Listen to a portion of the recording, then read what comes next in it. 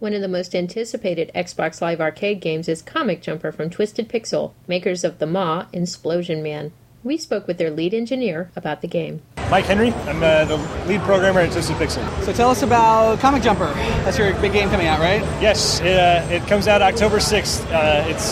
You are Captain Smiley, who is the star of a comic book that really sucks and gets canceled, and that he has to sort of jump into other comic books to pay the bills.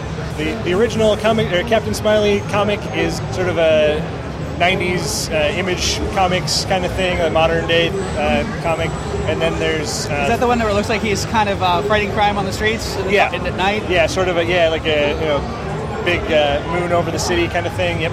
And then there's the fantasy genre, which is sort of a Frank Frazetta style Conan painted look. I played that one. I tried that on the show floor. Cool.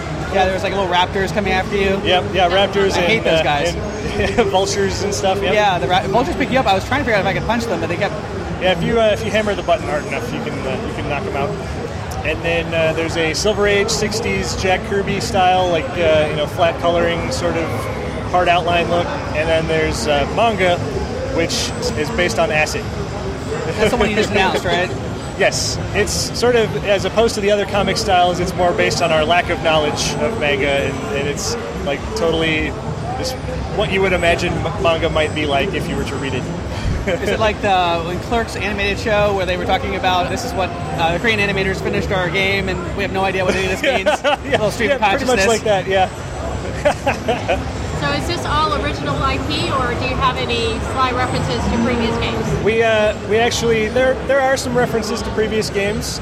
We're giving away downloadable levels for Splosion Man as an unlockable in Comic Jumper. I'd heard that, yeah. Yeah, and then there's other little surprise references as well. But yeah, you get cash for completing each mission, and then you can either buy upgrades for yourself or buy unlockables. So there's like concept art and videos and behind-the-scenes type of stuff.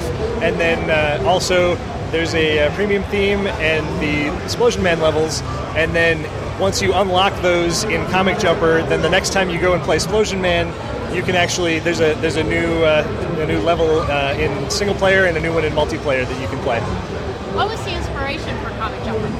That was actually our creative director. Has been drawing Captain Smiley since he was in middle school, and so he sort of like built up this mythos around Captain Smiley, and has always wanted to make a game based on it. And basically, when we heard the idea for what he wanted to do, we all wanted to make that game too.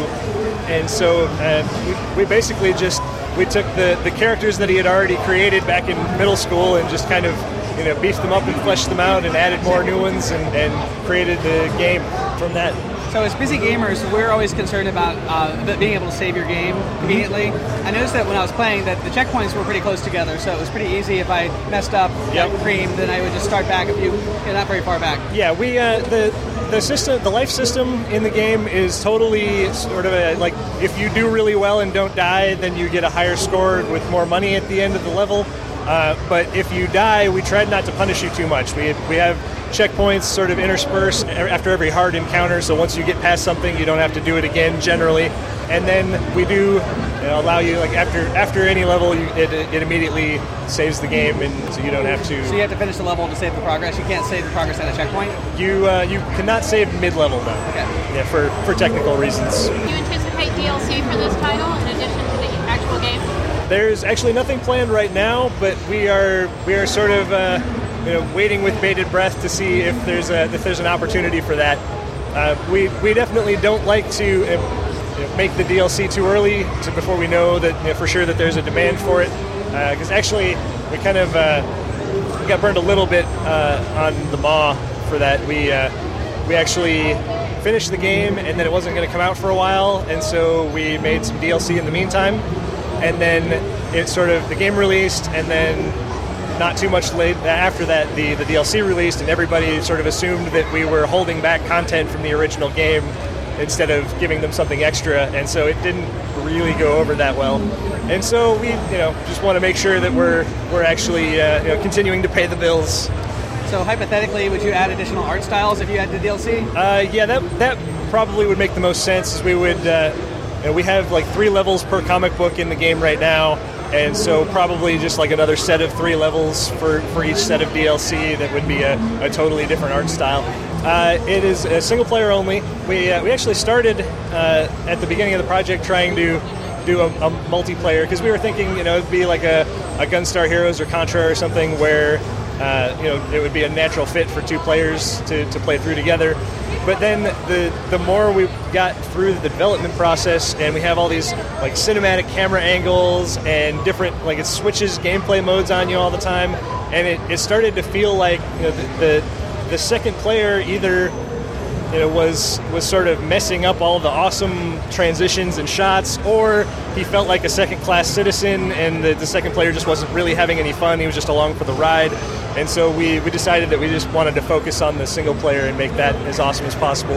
And do you need to be a fan of comics to appreciate this game? I would say no. I think if you are a fan of comics, obviously there's a lot more in-jokes and things that you'll get, but we definitely consciously made an effort to not make that like the only source of humor, so that people who are not comic book fans would be lost.